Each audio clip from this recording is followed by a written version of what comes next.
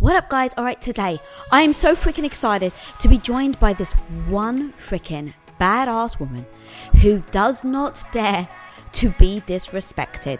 My homie Constance Schwartz. Guys, if you don't know who she is, oh my god, you're about to find out. Guys, she's been dominating a male-dominated industry for over 20 years. Working for so long in the NFL, she has learned how to stand up for herself, stick up for herself, not use any excuses, but to show up like a freaking badass no matter who is disrespecting you. And that's including someone that we may all know called Snoop Dogg. That's right, she shares a story on how on earth she didn't let Snoop Dogg disrespect her. She's the CEO and co-founder of the talent management agency called Smack, a company that she runs with her homie, Michael Strahan, where they manage other NFL Hall of Famers and rap artists and musicians like Wiz Khalifa, to name a few.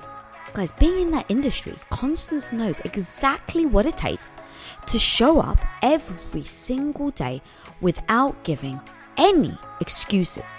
We go deep today and she shares all the nuggets of gold on how she doesn't get intimidated by these incredible powerhouses, how she still allows herself to show her vulnerability and she actually uses it as her superpower, all while building her own damn seat at the table when she hasn't been invited. Guys, I'm telling you, this one you gotta listen to if you want to know how to hold your own, how to stick up for yourself, how to be a freaking badass, and also how to show up with such grace and beauty, like my homegirl, Constance Schwartz. So, without further ado, listen to this episode, guys. If it did bring you value, please do like, share it with your homies, tell them about Women of Impact, get the word out, and let's create Women of Impact global dominance right now. Alright, guys, I'm Lisa Bilyeu. Now on to the episode of Women of Impact. Constance, welcome to Women of Impact. Welcome back. Welcome back. Yes. It's been a long time. It has. And homie, you are such a freaking badass. Ugh. Honestly, I surround myself with a lot of amazing women. I'm very fortunate like that. But you, every time I think about a woman who can stand up for themselves, a woman that doesn't give excuses, a woman that doesn't allow someone to push them around, you're like at the top of that list. And what I would love is to actually start with the story where Snoop Dogg totally disrespects you and ignores you. Well, it wasn't just me. So I want to give him, I have to just set the tone. It was a room full of a lot of Hollywood type people. It was one of his first meetings at the company I was working at the time, where he'd just become a client. And he was testing everybody. And that's really what it was. And he walks into this big, old kind of bankers type conference room with the big, brown everything, and he had on a purple fur coat, I'll never forget this, and he sits at the head of the table and turns his back to everybody. And that intimidated a lot of folks in the room. And instead, I'm just looking at my watch. I was like, all right, if this is how this is going to go. And then it was my turn. So the NFL / Yonkers in me kicked in, and I just banged on the table, and I was like, hey, over here. I'm like, you're busy, but so are we. And if you don't want to hear what we have to say, then that's cool. Let's go on with our day. And it was like a movie scene, from The Godfather, where the chair slowly turns, and he was almost like, who's speaking to me like that? And he looked at me, and I looked at him, and we've been together ever since. A little more went into it, but it was just one of those, I think, defining moments for me, for him, and I think it was 2 days later, a call went into my boss at the time, and they were like, we want the girl from the NFL running the team. And I was like, wait a minute, I am not a manager, and this is not what you hired me to do. And they said, you are now. So you're on the road. Go meet him in Reno, Nevada in 2 days. You're picking him up and you're taking him to New York to go start press for, it was either Starsky and Hutch or Soul Plane. That's how long ago this was. And I never forget, he did the Chappelle Show. And I just remember sitting there in awe of both of them, just knowing I'm watching greatness. And here we are, almost 20 years later, embarrassed to say, and he and I are producing a movie called The Underdogs for MGM and Amazon, and we're taking off for Atlanta to go knock out a 2-month shoot, and it's my first feature film. So off I go. Okay, there's so much here because right now I don't know how aware you are of that moment potentially being a huge pivot. And it becomes these moments in so many of our lives where in this moment of potential, like you even said, intimidation, it's freaking Snoop Dogg, right? So in these moments, there are these moments where you can choose a path. And one is allowing your emotion to take over. Oh my God, he's so intimidating. I better stay quiet. That's how I will be accepted here, is like sink into the background. Don't rustle any feathers, be in the shadows, and then I can keep hopefully working. And then there's other moments like you where you're like, no, I won't be intimidated. I won't allow this to affect how I show up and who I show up to be. And you lent into that. And as a result, to your point of what an amazing story that 20 years later, you're now producing just incredible stuff with him. But that moment of deciding, I will not be intimidated. I won't let somebody, and you even said the whole room. He wasn't just like that to you. It was to the whole room. Now, other people don't have that story now where they get to work with Snoop Dogg. They have the story about how once they were in a room with Snoop Dogg and he turned his back on them. But you have the story of he turned his back on me and I didn't let that stop me.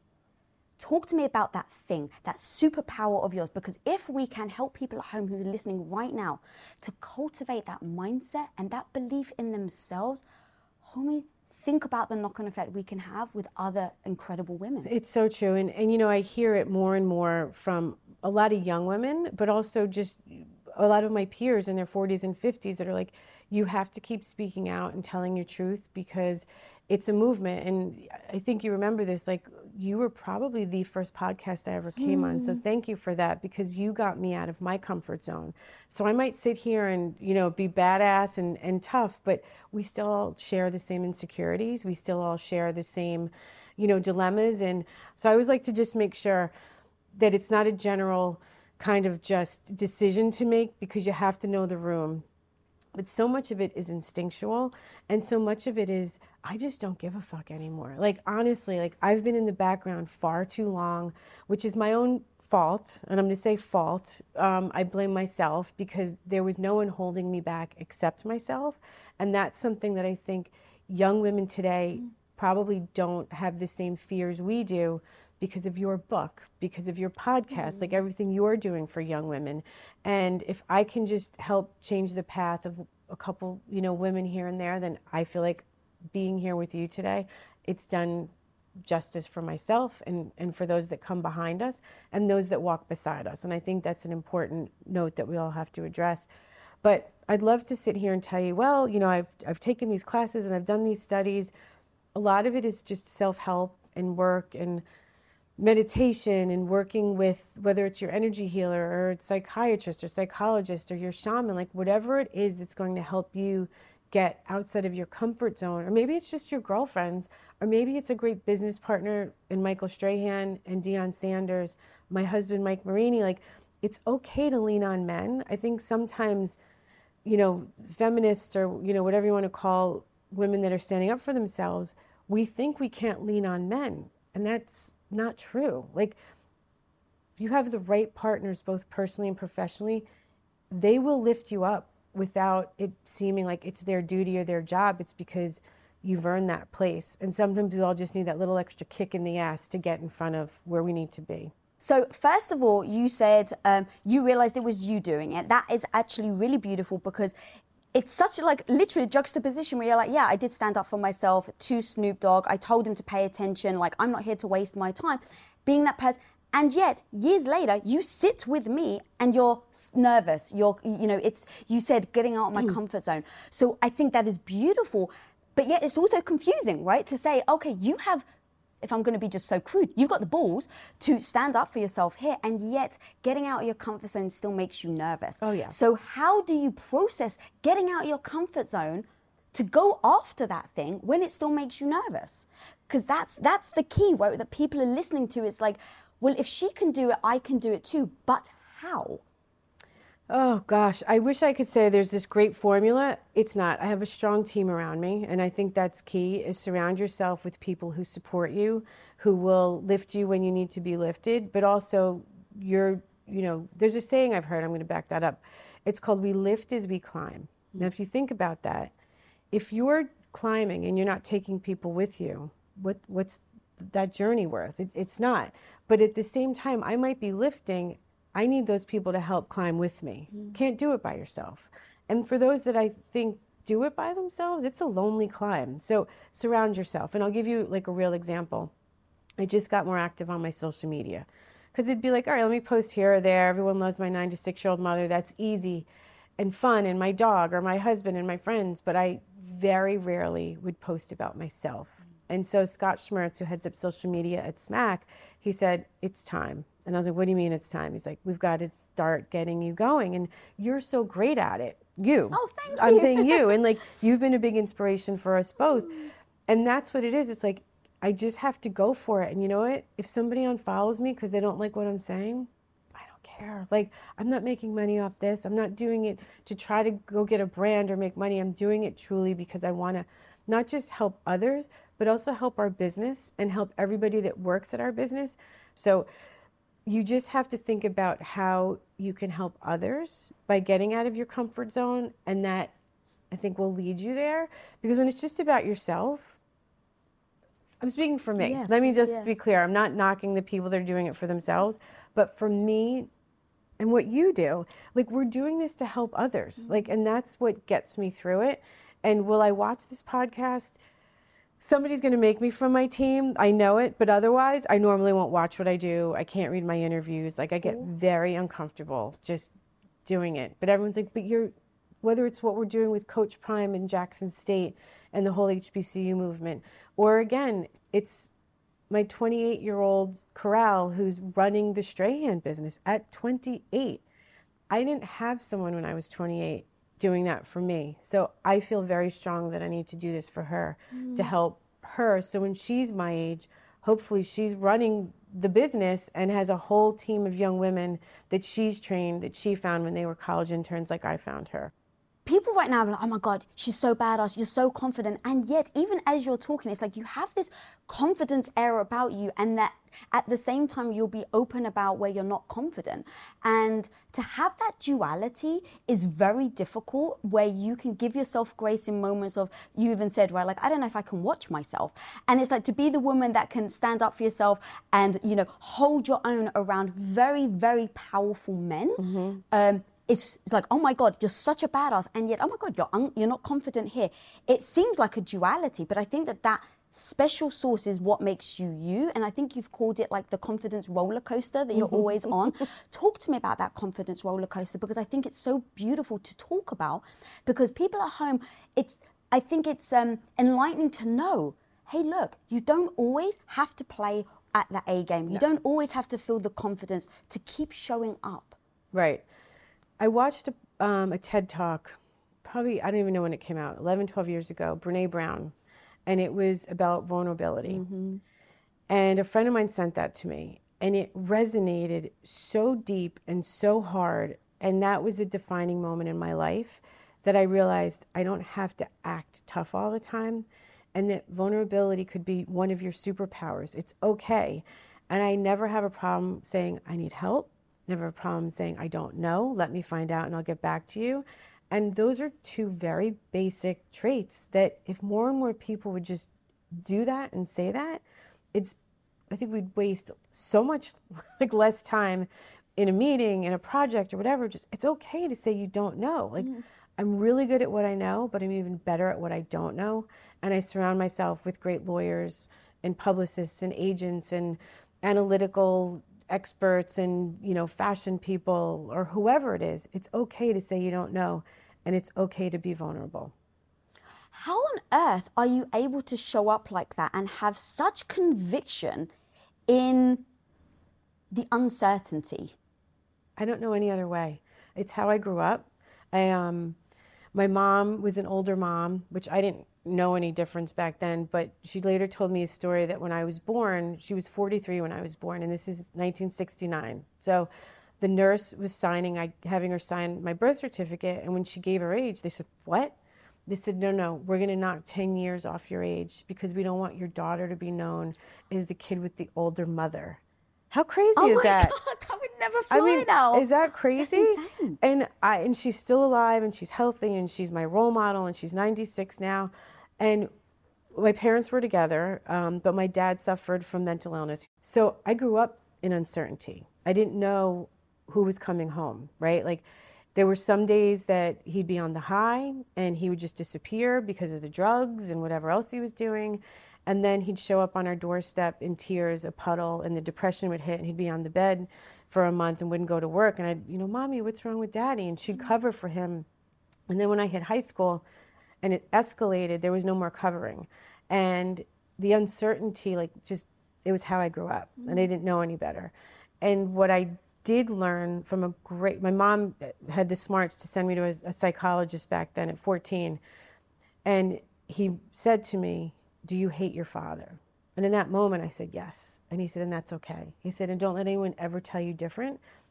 And it was then I realized, you have a choice to be not a survivor, but a thriver, or you can be a victim.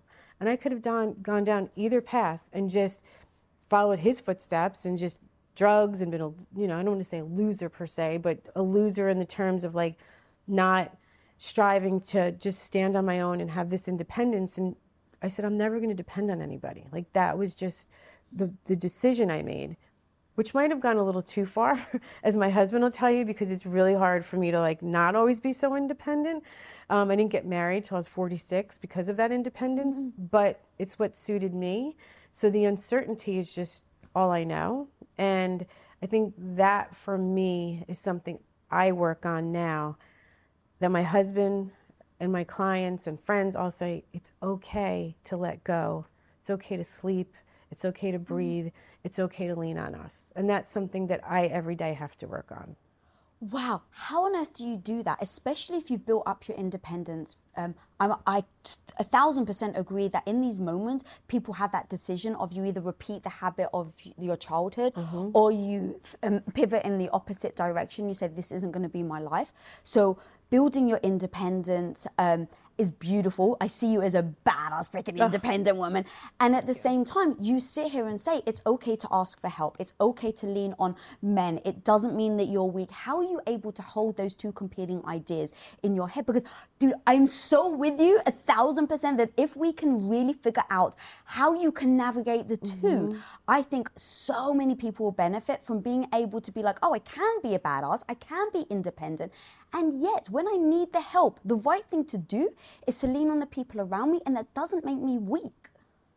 You have to lose your ego. That's the very first thing. How the hell do you lose your ego? For me, it was, whether it was, the boyfriend breakups where you have to, one of my best guy friends, Todd Shamarian, I'll never forget this. There was a heartbreak that I went through, and he said, "You don't care that this guy broke up with you. It's your ego." And I was like, damn, and I had to think about that. And I was like, he's right. That was the wrong guy for me, but it was because he broke up with me. And it was in that moment, I was like, going forward, is this real or is it about my ego?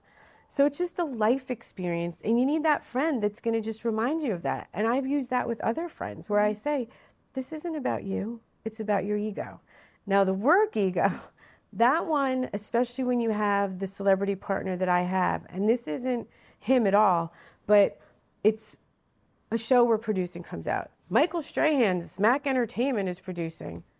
And for years, I just roll my eyes and let it go, because it's it's not about me. It's about the business. It's about the show. It's about the company. But then we hired a PR firm, and they're like, no. This is your company. These are your ideas. Yes, he's the celebrity, and yes, he's the clickbait. But Michael's also the first one to always pull me into the picture, close enough because he knows if he doesn't have his arm around me, they're going to cut me out. So it's a great team member in that sense. But I had to come to terms with not making the most powerful woman in sports lists, not making this list in the Hollywood Reporter, not doing that, and just say it's not about the work I'm doing, that's my ego. It's not easy. I'm not going to sit here and pretend it didn't hurt for a long time. But as our company grew and our businesses were taking off and our shows are getting nominated and we're doing more in the documentary space and we've got non-scripted, OccuFollow shows coming out and working on this first feature film, I'm good. I don't care about your fucking lists anymore.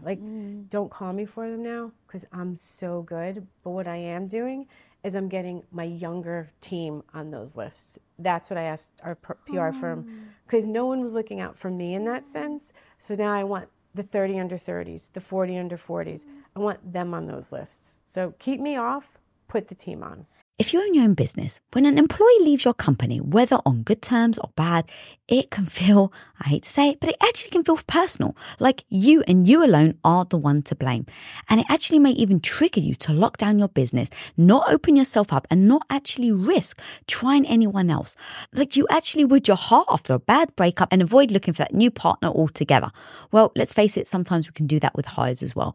And trust me, guys, I've been there. I get the thought of bringing in a new stranger into your business actually fills your heart with more anxiety than it does love and joy.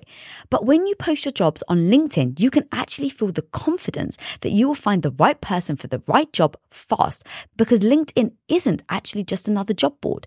LinkedIn has a vast network of more than a billion with a B professionals, which makes it the best place to hire. Because guys, it gives you access to professionals that you actually can't find anywhere else. And so LinkedIn does all that while making the process easy and intuitive, which then makes hiring with confidence easy when you have that many quality candidates.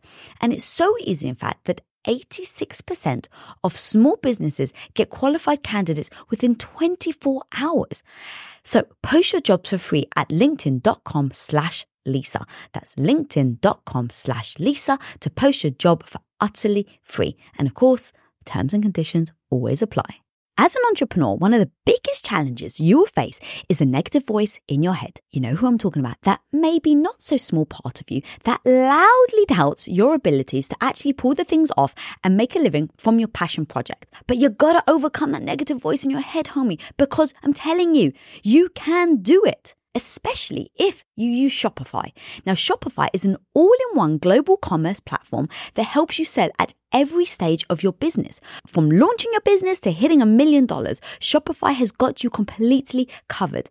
And with all the built-in Magic AI award-winning customer service and the internet's best converting checkout, you have everything you need to shut down the voice of doubt and make all your amazing business dreams a reality. That's exactly why, guys, I love Shopify. So if you want to start growing your business with more customers and sales, shut that negative voice down and prove her wrong that you can do it, Shopify is here for you. So go and sign up for just $1 a month with your trial period at shopify.com/Lisa, all lowercase. Again, guys, you can go to shopify.com/Lisa right now to grow your business no matter where you are and what stage it's in. That's shopify.com/Lisa.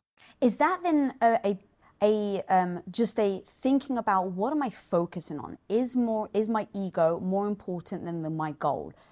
Is that what you're saying? Because yes. I think that is so powerful. And I think that in framing it like that, I do that a lot as well, because I have the ego as well. So like even doing this show, I'm like, I don't want to get in front of the camera. And it's like, why don't you want to get in front of it? Oh, because what if I mess up? And it's like, oh, but Lisa, if your goal is impacting people and you're not getting in front of the camera because you're worried about what if you mess up, what if people tease you, you are putting your ego first. Right. And I think that there can be so much beauty in just being honest. Mm-hmm. Because here's the thing, if you chose to put your ego first, it's your life. Right. Like, it's got nothing to do with me. If that's the thing that you say, I'd rather feel better about myself in the small time, in this moment, than to think about impact or whatever that goal is. At least you're making the decision for yourself. And now you're not waking up every day saying, well, I wish I had this over here. No, you wake up every day saying, I chose to put my ego above my goal. Right. And I believe you feel the same way. The only person you should be competing against is the person you're looking at in the mirror every day. And that's it. And we're human. I'm not going to sit here and be like, I never worry about the ego. Damn straight. But it's now become a more conscious, I think, journey for me to say, let me separate this so I can focus on the task at hand and what's the most important. That's so amazing. Also, have you read the book Rocket Fuel? I haven't read that one yet. So to your point, like I used to really struggle with the ego.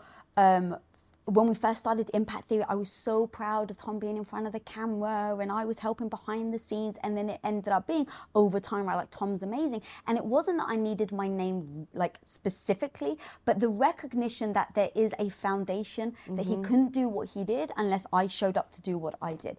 And it was really hard, like the whole ego thing, even though it was, I was even more torn because I'm like, it's my husband. I want him to do well. Like, I'm so happy that people are giving him the accolades. But that little ego sting was still there. And I read the book Rocket Fuel, and what it does is it breaks up. Look, you've got the rocket, the big shiny thing that everyone stares at, right? Michael Strahan, Tom Billy, my husband, right? Like, it's larger than life. Then you have the fuel, that if the fuel isn't there, the rocket doesn't do anything. The rocket doesn't move, the rocket doesn't progress, the rocket just stays there. So the fuel to the rocket is actually even more important, or just as important. But no one cares about the damn fuel. Right. So I realized I was the fuel, my husband was the big rocket, and actually I need to find value in knowing how valuable the damn fuel is. Not have other people tell me how important the fuel is, but me know how important the fuel is. I want to go something that you said earlier again about, like, you chose not to be the victim. That is so powerful. And yet it's so hard to do. Because sometimes when some things happen to you, you have every right to. You have every right to say, this really sucks. Why me?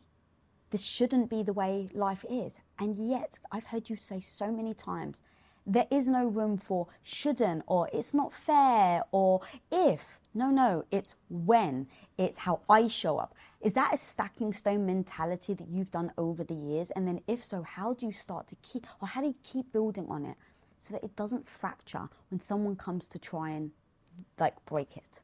People try to break it daily. I mean, let's be honest. I said to Strahan or Coach Prime, you know, Aaron Andrews, any of our you know, clients and friends, I just want to wake up one day and not fight. Every day there's a fight, whether it's a fight to get a return call, a fight to get a show on the air, a fight to get the announcement of the show that took us 1.5 years to sell, a fight to get this product in the stores, a fight to say, why can't we get this category? Like, whatever it is, it's always a fight. And when I say fight, because I know everybody takes things so literal, I don't mean we're MFing people and we're yelling this. It's just, it's a constant battle to move the ball forward. And I believe that when you hit a certain level of, whether it's your career or just how you operate, how you vibrate, that's what it's going to be. Because the minute I become complacent, I think you don't care anymore. So that's probably where I'm not going to be the victim comes into play. It's because I hold myself to that higher standard, which then energetically attracts the same like-minded people. I'd like to think that everybody at SMAC and that's attached to us, you know, peripherally all vibrate at that same level, that we're all trying to move the ball forward. And it's the outside factors that are trying to kind of intercept the ball, not to get too football term here, but that's what I know. And it's a struggle to just sometimes breathe and say it's not personal. And I think that's a big part of it. We always say show business isn't called family business. It's called show business. It's a business.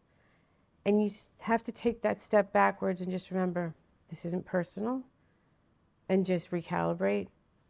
And you're going to get knocked down a couple steps, but then tomorrow when I get up, I'm going to go that extra step to make sure that we're moving forward. And that also takes you into that, you know, realm of when is it okay to let something go? Like, there's a show we've been developing that after the 4th iteration, I just looked at the team and I said, I think the universe is trying to tell us it's okay to let this one go. And it doesn't mean we did anything wrong. It just means this wasn't the right one. And let's put our energy in something that we know we really can focus on and win. How do you do that, though, in those moments of, like, because the last word I would ever relate to you is quitting. And at the same time, you have to let go, right? You have to kind of move on. And so many people hold on to that means I'm a quitter. How do you make sure that you don't? Because obviously talking about, like, the ego and stuff, there is a bit of that I can imagine that seeps in. It's like, oh God, is this because we haven't pushed enough? Is that because we haven't, like, given this enough time and attention? How do you know when to make that pivot and not take it on as a reflection of who you are? I don't look at it as quitting. I look at it as letting go. I think that's a really important definition, to just understand that if it was after the first try, it's a quit. But if we've gone back and gone back to the drawing board and said, all right, let's shift this to try this, let's shift to try that. And we keep sitting down and keep trying and keep trying. It's not quitting. It's knowing it's the wrong time, it's the wrong project, it's the wrong idea. Maybe we pick it back up in a year. We're doing that right now. There was a project we took out before the pandemic and it was passed on. But someone called me and it's like, hey, da-da-da. I'm like, I was like, find this treatment. And like, they dug it up. I said, let's freshen it up. We're taking it back out because I let go at that time, but I still believe in that and I'm taking it back out. A lot of it is instinctual, your gut, knowing the marketplace at the time. And look, we're in an uncharted territory. We've come out of a global pandemic. There's war going on overseas, which is impacting so much of this happening here. There's inventory issues. No matter what business you're in, it impacts everything you're doing, personally, professionally. So those are factors you have to take in and then make your decision. So I don't look at it as quitting. It's just truly analyzing everything and saying, let's take our energy and our efforts and put it over here because we know that one needs more attention than this right now. There's so amazing, but how do you make sure that it's not about you? Like, the reason why I ask that is I find it difficult myself sometimes is not taking things personally. That's the thing that you were saying, right? Like, you don't take things personally. And in these moments, I'm always kind of thinking, is this because I'm not good enough or is it because the project isn't good enough? Like, because separating those can be a difference between knocking your self-esteem and stopping ever progressing or going, oh, okay, I can learn from this and now I'm going to move on. I am great at the business. I'm great at representing our clients. I'm great at representing the projects. I suck at standing up for myself. So maybe that's a little bit where the work that I have to do a lot more of. When I'm in my zone for the business, for a contract, for a show, no self-doubt there. I just know it's not the right project or we've tried or this or that. But if I have to stand up for myself, it's everyone around me that has to come to me and say, you've got to da-da-da, you've got to da-da. So we got to keep breaking this down, girl, because here's the thing. I'm sitting here so wide-eyed because I can't believe you said that. And at the same time, so many people are like that. So many women are like that. I wish I had this stat on hand. I've got a bad memory, but it was something like most women are 80% more likely to fight for somebody else that they know than they are to fight for themselves. You have to wonder if that's part of our hormone makeup, our genetic makeup, and how we were raised. It just, I'm an older person, I'm young here and here, but the bones are in their 50s. And I spend so much time talking to the 20 and 30 somethings, say, don't be me in that area. Be me everywhere else, but don't subscribe to not feeling good enough, not feeling like you belong at that table.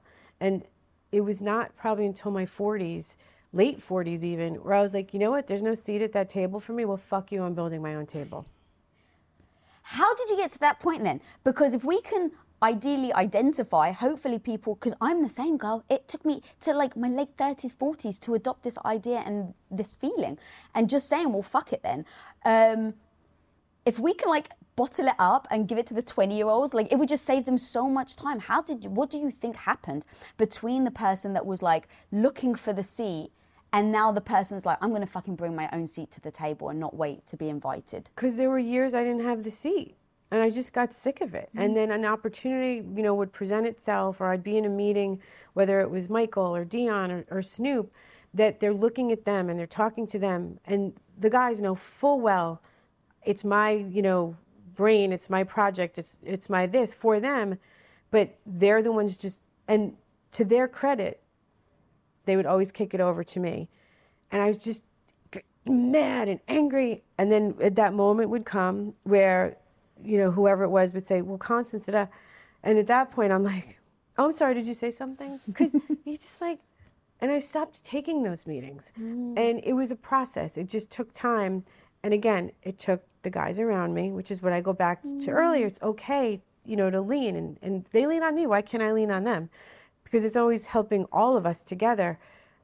That it was just opportunity or just incident after incident that I had enough. I just had enough. And that was really it. And also, I do have to really, I know my husband doesn't think I see it.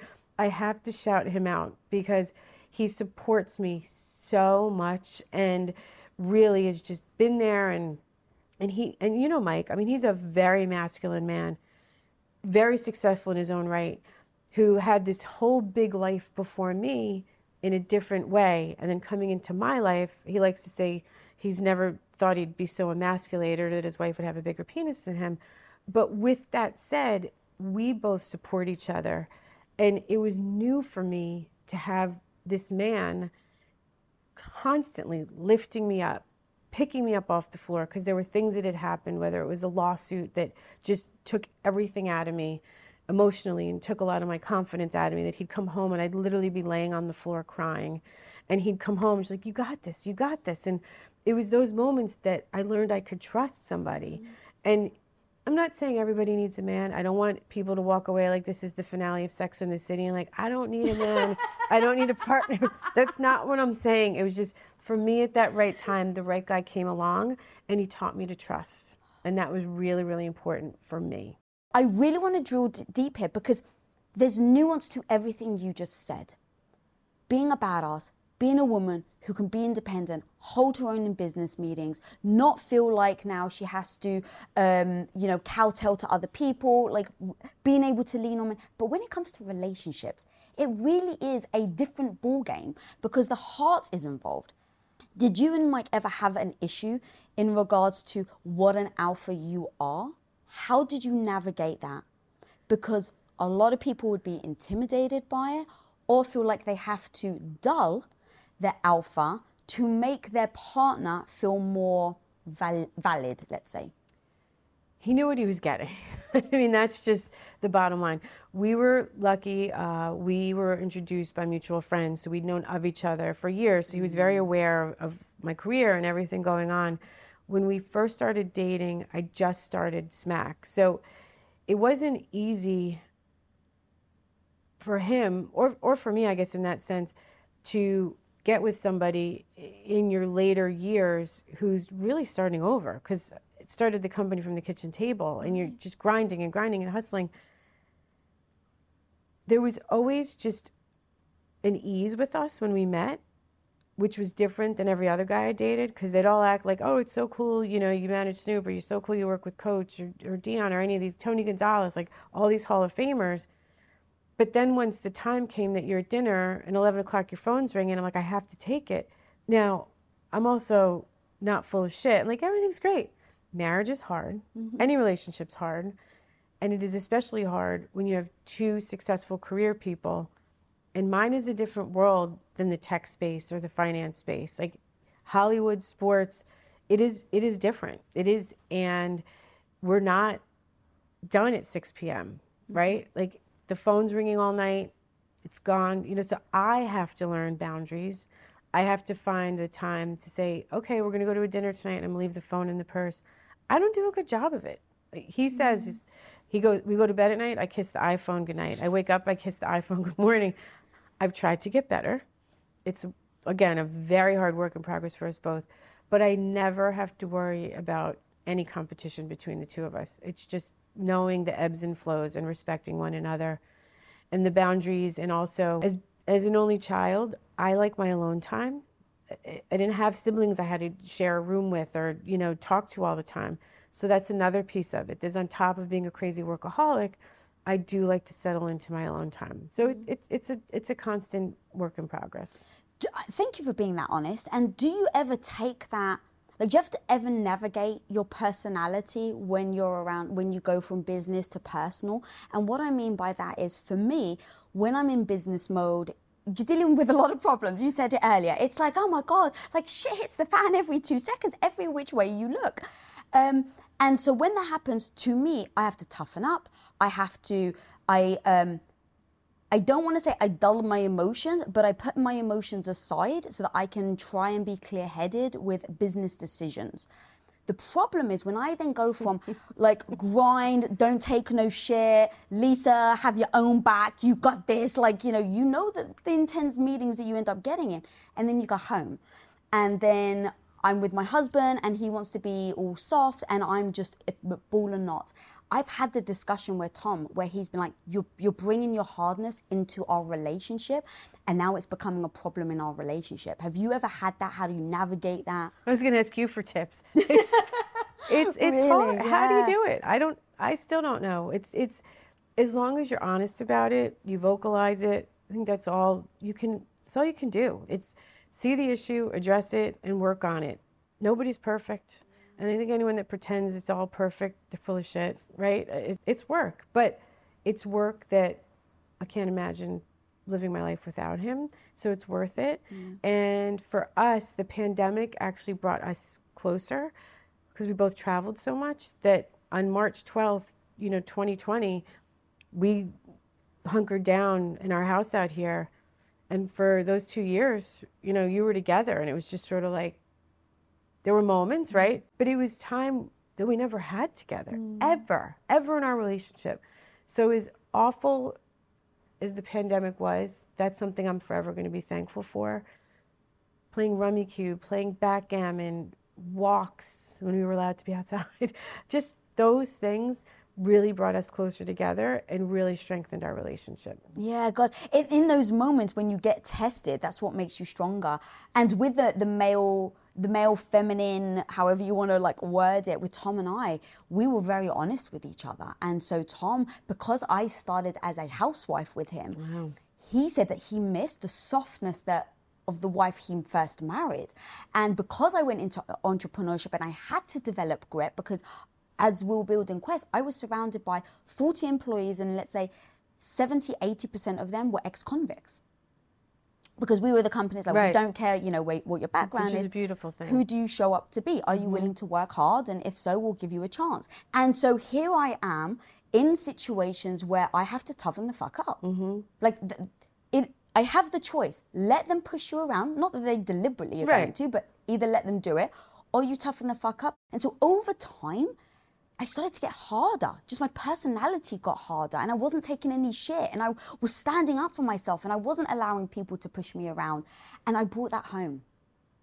And as I didn't realize, and as I was bringing it home more and more, the thing about me and Tom is we're always very honest with each other. That's the promise we have. Right. Like, say the damn hard thing, but be honest. Right. And that was the hard thing, where he's like, look, I know you're finding yourself, you're finding your strength, you're finding your independence, seeing, this is what he was saying to me, seeing you stand up for yourself and feel like this badass independent woman, he's like, is beautiful.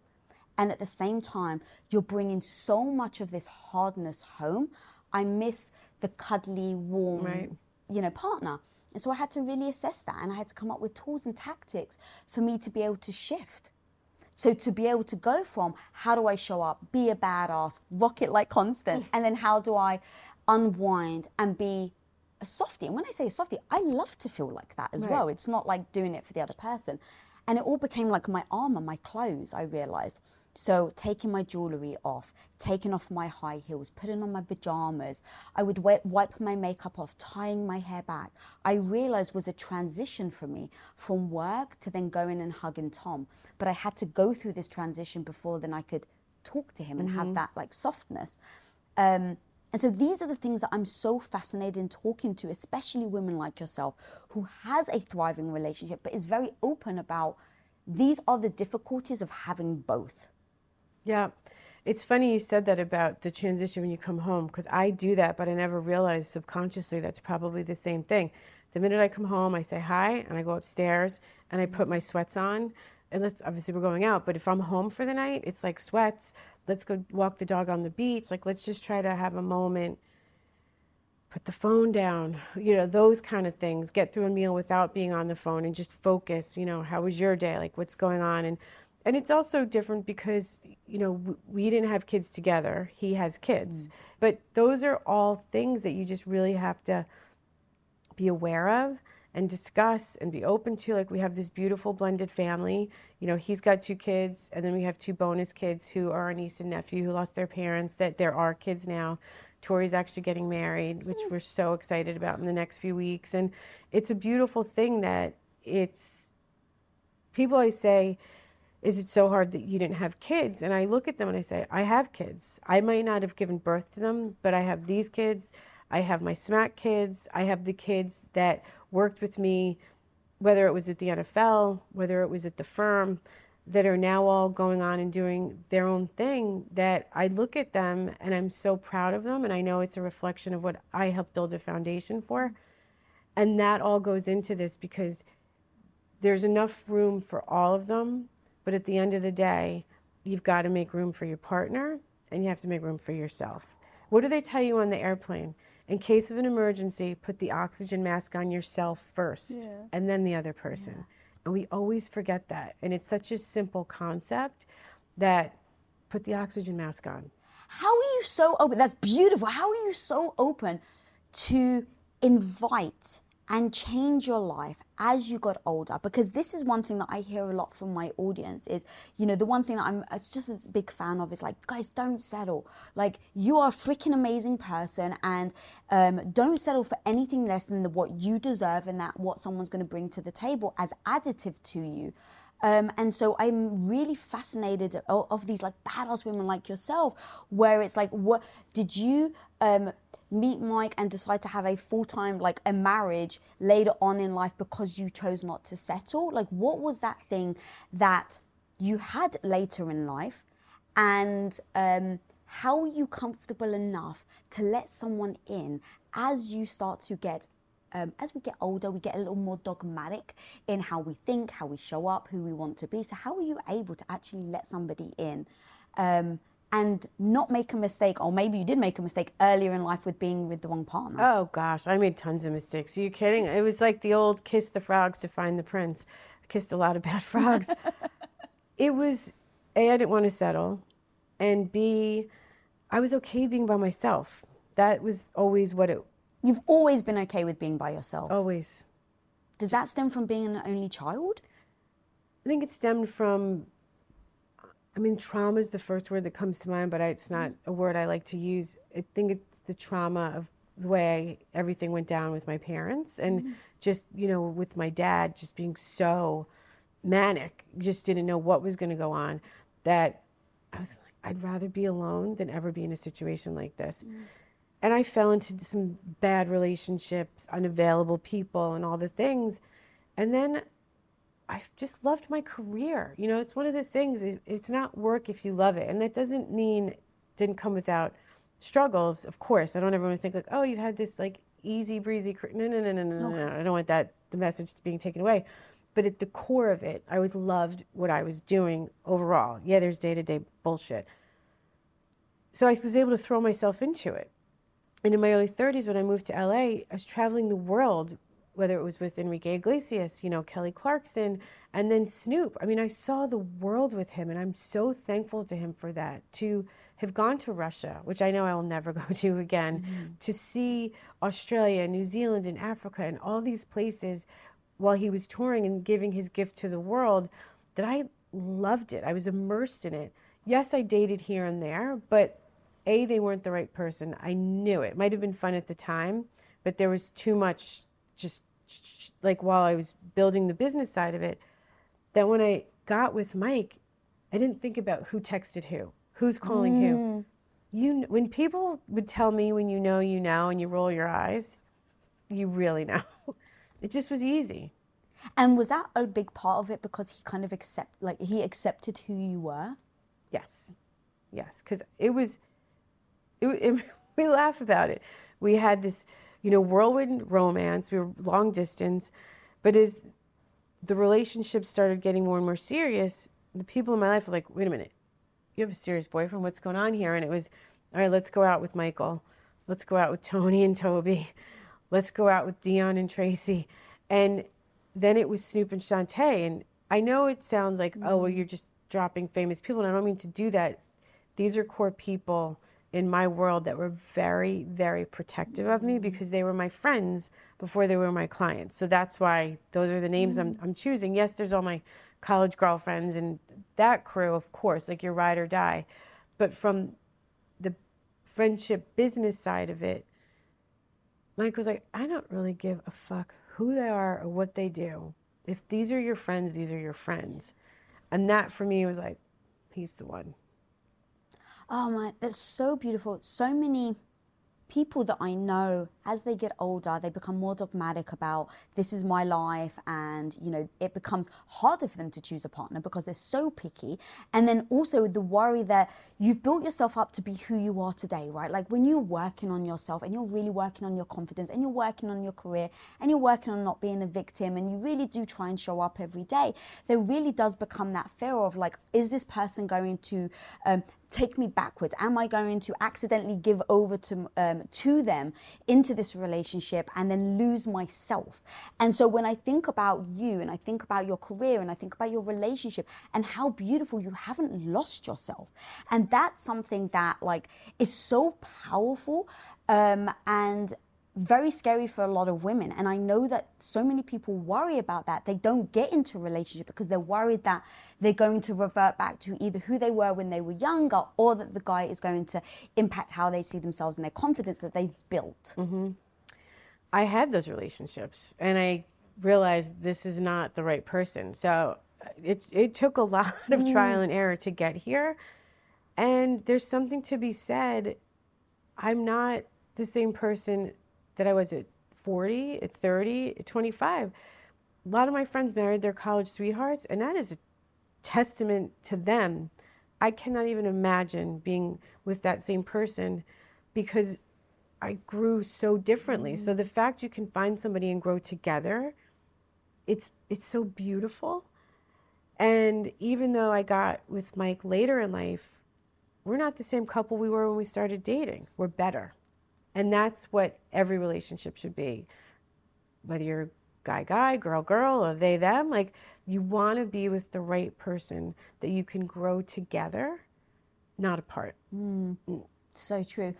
All right, I'm going to take us back to something you said earlier. Okay. And this is a bit of a touchy subject that may rattle our audience up. I'm actually not sure. It's not a subject I've really spoken about yet. Okay. So we talk about showing up, working freaking hard. The motto of your company is hustle like you're broke. Hustle like you're broke. And I don't know if you've heard the recent somewhat controversy around the phrase quietly quitting. Have you heard of this phrase? I literally saw it on, I think it was the Shade Room the other day. And here we go again. I'm probably going to rattle some cages. I don't understand this generation with the big resignation or whatever it was called, and now this quiet quitting. What does everyone think is going to happen if we all decide not to work? That's just what I don't understand. I started working at my mom's flower shop when I was in junior high school, maybe even younger than that, I can't remember, cutting thorns off roses. Think about that. That's like so symbolic, right? Until I said that. That's so true. It's not like I wanted to be there, but I had to be there. Yeah. You were taught a work ethic. Like my grandfather on my mom's side came over on a boat from Greece through Ellis Island. My mom lived through the Depression. My dad worked at the transit authority, 7 a.m. to 3 p.m., was a Korean War veteran and struggled with so much of that. But what they instilled in me, as did my whole family, you work and you give back. And whether it's to an organization that you have a connection to, or whether, from some of my family, it was the Greek church, you work and you give back and you're a contributing member to society.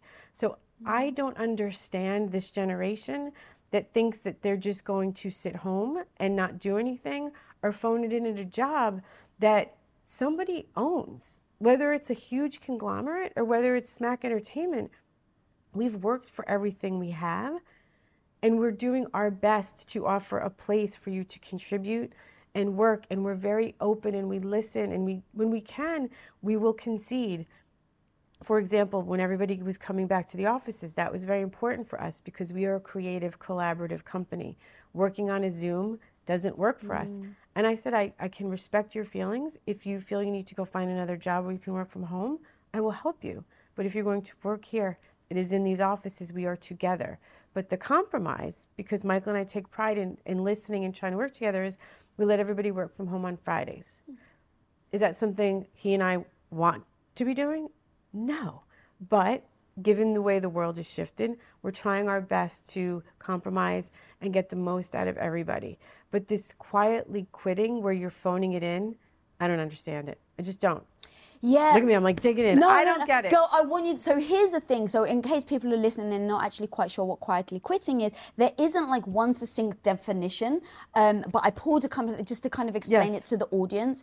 Quietly quitting is about rejecting the notion that work has to take over one's life and that employees should go above and beyond what their job description entails. According to Metro, this can take many forms, including turning down projects based on interest, like, no, I'm not interested in that. Sorry, don't want to do it. Refusing to answer work messages outside of work hours, or simply feeling less mentally and emotionally invested in the role. So it is the antithesis to what I was brought up to do. Being Greek Orthodox like yourself, having a father that came from nothing, a tiny village in the mountains of Cyprus where his toilet was a hole in the floor. That is my father. That is literally the next generation. So growing up, my dad always taught me, and he went from that to move to England, taught himself, and ended up running one of the largest oil tanking shipping companies. And so he literally said to me, growing up every day, do not expect anything to be given to you. If you want anything, you have to be willing to work harder, period. If you don't work hard, you don't deserve it. And so having that idea, having that mentality, I've worked very hard in my life. Now look, at the same time, I recognize where working hard can be detrimental to your health, right? So where is that fine line? And I feel like we're on this pendulum where we went really hard one way and now we've swung so hard in the other way that it is not only detrimental to how people show up, but I really do worry as women where we fought so damn hard to get equality, to be seen in the same light of like, what do I bring to the table? And now maybe we're encouraging them to like, put your foot off the pedal, like to just not do much, to expect things. And I'm really freaking worried about it. And I was like, Constance, we got to talk about it, homie, because like, I'm really worried about where this leads to people's mental state of what they think, how they can show up and how to be a badass. Like if you just expect to be tough without putting in the work. I contribute a lot of this to everybody wins a participation trophy. When I played sports as a kid, you win or you lose. The winners got a trophy and the losers, okay, next year. But this generation, I see friends' kids or the grandkids or whatever, everybody got a trophy. Why? Why? How does that prepare you for life? And I want to address one thing that you brought up. I don't want anybody working themselves to get sick. So that's not what we're talking about. But we've created an environment, whether it's at our office or, you know, people that we work with or the partnerships we have, where I like to think you're offered the benefits or the salary or just the learning and the culture that you want to exceed and you want to be a part of it. But if I ever said to a boss, that project doesn't interest me, bye. There's no such thing. So I'm trying hard to be understanding, but at the same time, there's a business to run. And without the business running, the money doesn't come in. And if the money doesn't come in, not only can we not pay people, but we can't give them raises or bonuses. So I just don't know where this disconnect is, that people don't understand that if you don't show up and show out, what do you think is going to happen? Seriously, like, what do you think is going to happen? I talk about it all the time. Erin Andrews, who's a client, a partner, and most importantly, a friend, we started Wear by Erin Andrews together. Which is the jacket that I'm wearing. Literally, you took this off your back and gave it to me before we got on set. How makes this It matches your outfit so much better. But we are a startup, and we are tiny, but we're mighty, and we grind, and we hustle, and we just announced that we have our women's sports line announced with Major League Baseball this summer. That doesn't come to us. No one's calling us saying, hey, here's the league. No, we have to fight for it. And Erin might be on camera, but off camera, she's a badass. She is showing up at these NFL stadiums with bags of clothes, and she sees fans in the stands that they're screaming for her, and she's handing product out.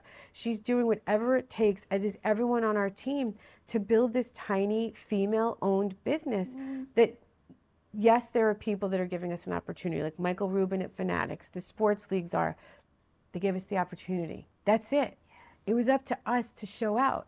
If we all were quietly quitting, this business would have been extinct already. It had been done, and we're only 3 years old.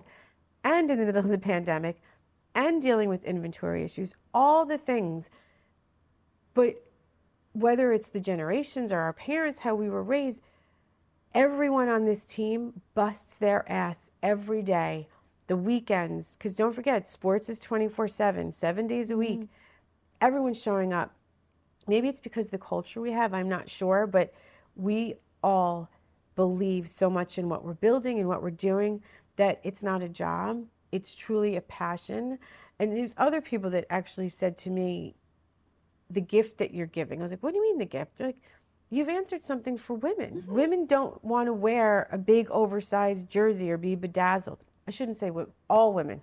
There's a market for that. Yeah. And there's already a huge supply of that. But for women like us, for example, I wanted to support my team, but I didn't want it, blah, blah, blah. Like I wanted to wear something that I could wear out to dinner, to the bar, but also show up at the games at. So that's a gift that we feel we're giving to women. And it doesn't just happen every day, whether it's our partners at 5 Star designing new lines on the weekends, this, that, making sure there's something that's out there. It's a team effort, but the reward is in seeing someone like you rocking that because you just liked it and wanted it. And it makes me so happy. And I can't wait for Erin and the team to see this and know, like, you're our target audience and you got it and it worked. So don't quietly quit. Find the right job that you don't want to quietly quit. Maybe that's what it is. I don't know, but you've got to be a contributing member to society, or I don't know what that becomes. I didn't major in anthropology or sociology, but I'm sure the studies on this are going to just be mind-blowing. God, so the reason why this is so important, and you've just literally laid it out, I live in a world that is not in the world that I wish it was. So I wish as women we could show up, do the same amount of work as a man, and it be taken as equal. And the truth is, it's not often like that. And I actually have a quote of yours that I'd love to read. The main challenge was what a lot of young women still face. Guys getting brought in above me because they have connections. That happened 3 times. Instead of quitting or giving up, I worked 10 times harder.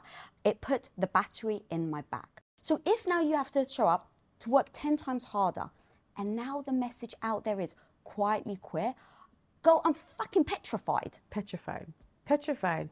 It's not going to work. It's going to backfire, and the ramifications will come years and years and a generation from now.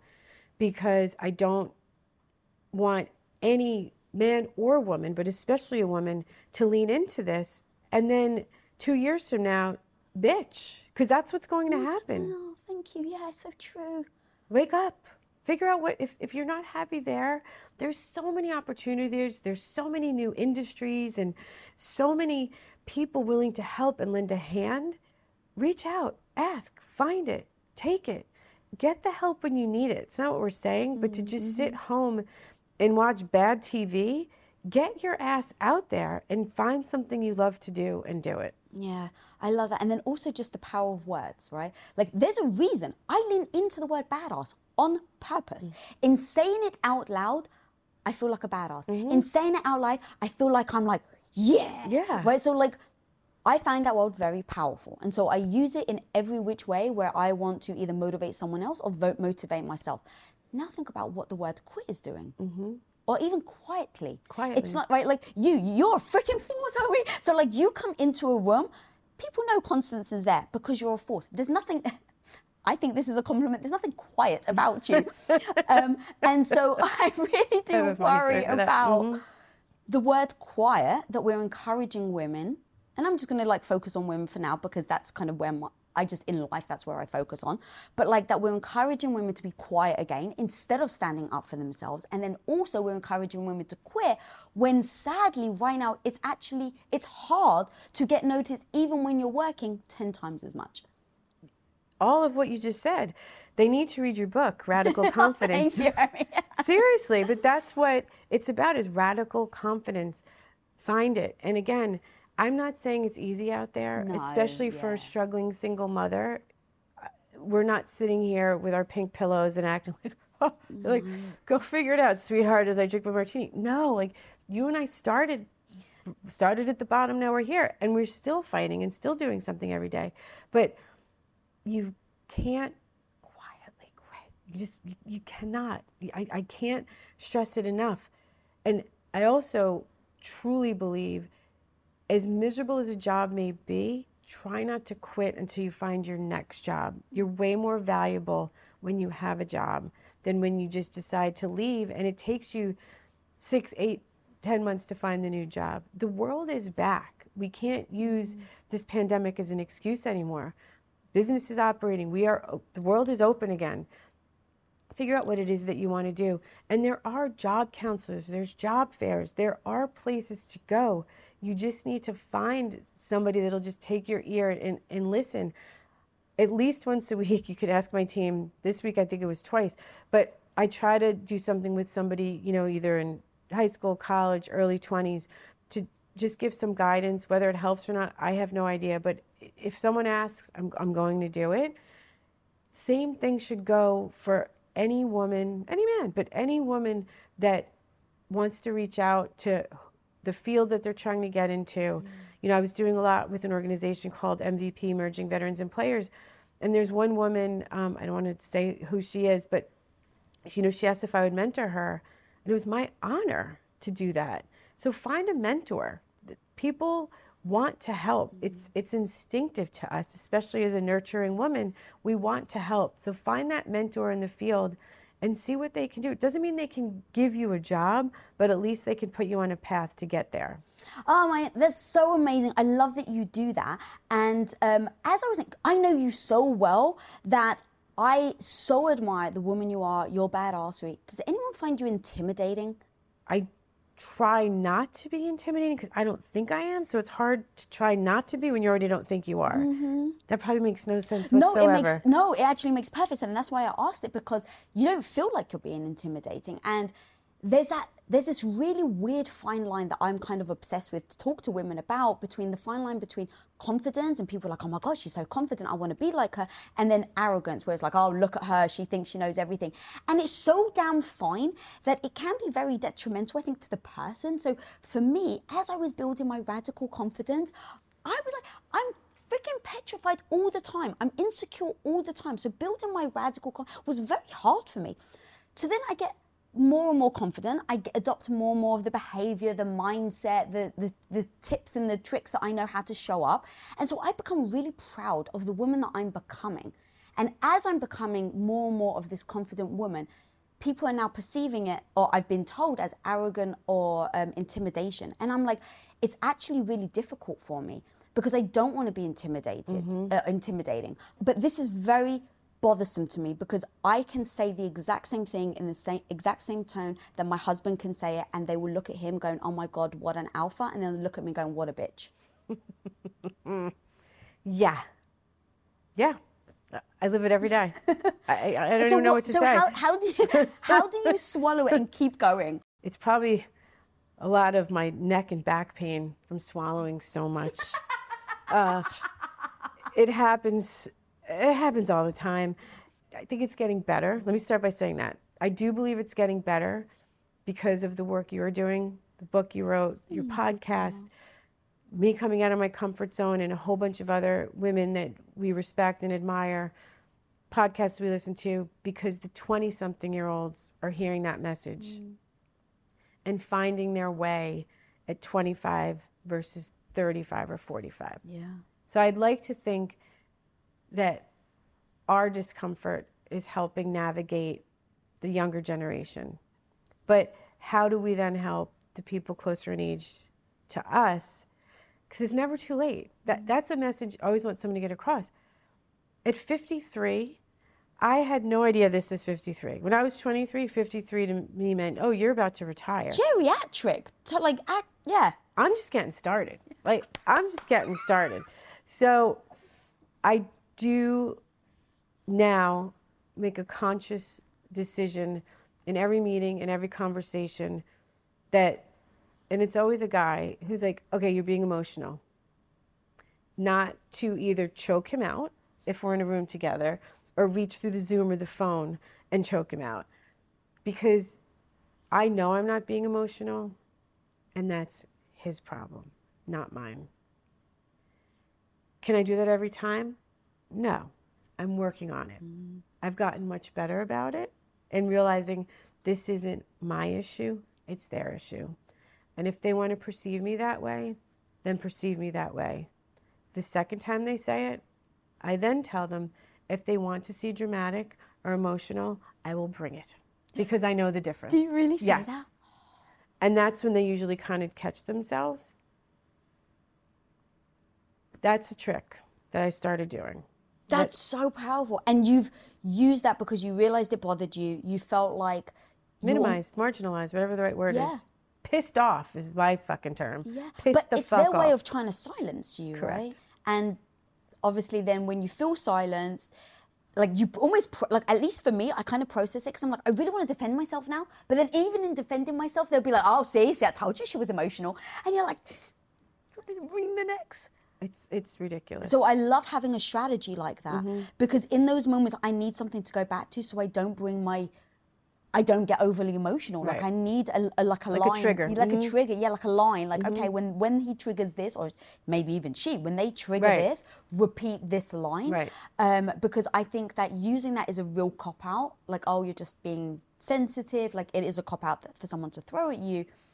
But yet sometimes what I'll do, if I get that, I try not to be so dogmatic and I go, oh, are you sensitive, Lisa? Like I'll almost just ask myself because the ego can also step in. Right. We're like, don't you fucking tell me that I'm too sensitive, right? And so now you're like, well, who do I want to be? I want to be the person that always learns and grows. And can I be too sensitive sometimes? Yes. 1000%. So acknowledge in these moments, but then also to your point of like, what is their intention? Their intention right now isn't to actually help me and be like, look, you're a little sensitive right now. Their intention is to shut me up. Their intention is to marginalize me, minimize what I've just said. And you're right, it's women too. I mean, it really bums me out the more and more women that you meet that aren't leaning in to try to help and feel the need to put you down to lift themselves up. That's got to stop. Why do you think that is? Insecurity. And I just learned with them, they're not people I want in my circle anyway. Yeah. Dude, you are freaking fire. I could talk to you forever. Where can people find you? Where can people find this new clothing line that, guys, check this bad boy out. I'm going to do a little, spin. I'll do a little spin for you people. So we have this one in all 32 NFL teams, and it will be available on Fanatics and NFL Shop. And we also have our NBA line, our NCAA line, and we just now launched Major League Baseball. Oh my As a lifelong Yankees fan, to have like a line that I am a partner in and be rocking my New York Yankees, it's like a dream come true. Well, I thank you and Erin on behalf of every single woman out there that has been annoyed with the fact that they love sport and don't have anything sexy, cool, hip to wear. So thank you on behalf of every single woman out there. You're welcome. And then thank you, homie, for coming. Thank you for having me. Guys, check out this woman. She's so freaking amazing. She always shows up in her true self. And let's face it, there can be nothing more empowering than someone being that extremely authentic and transparent. So go check her out. Check out this amazing clothing line that she's now released. And if you're not following me, follow me at Lisa Bilyeu. And until next time, be the hero of your own life. Peace. Peace.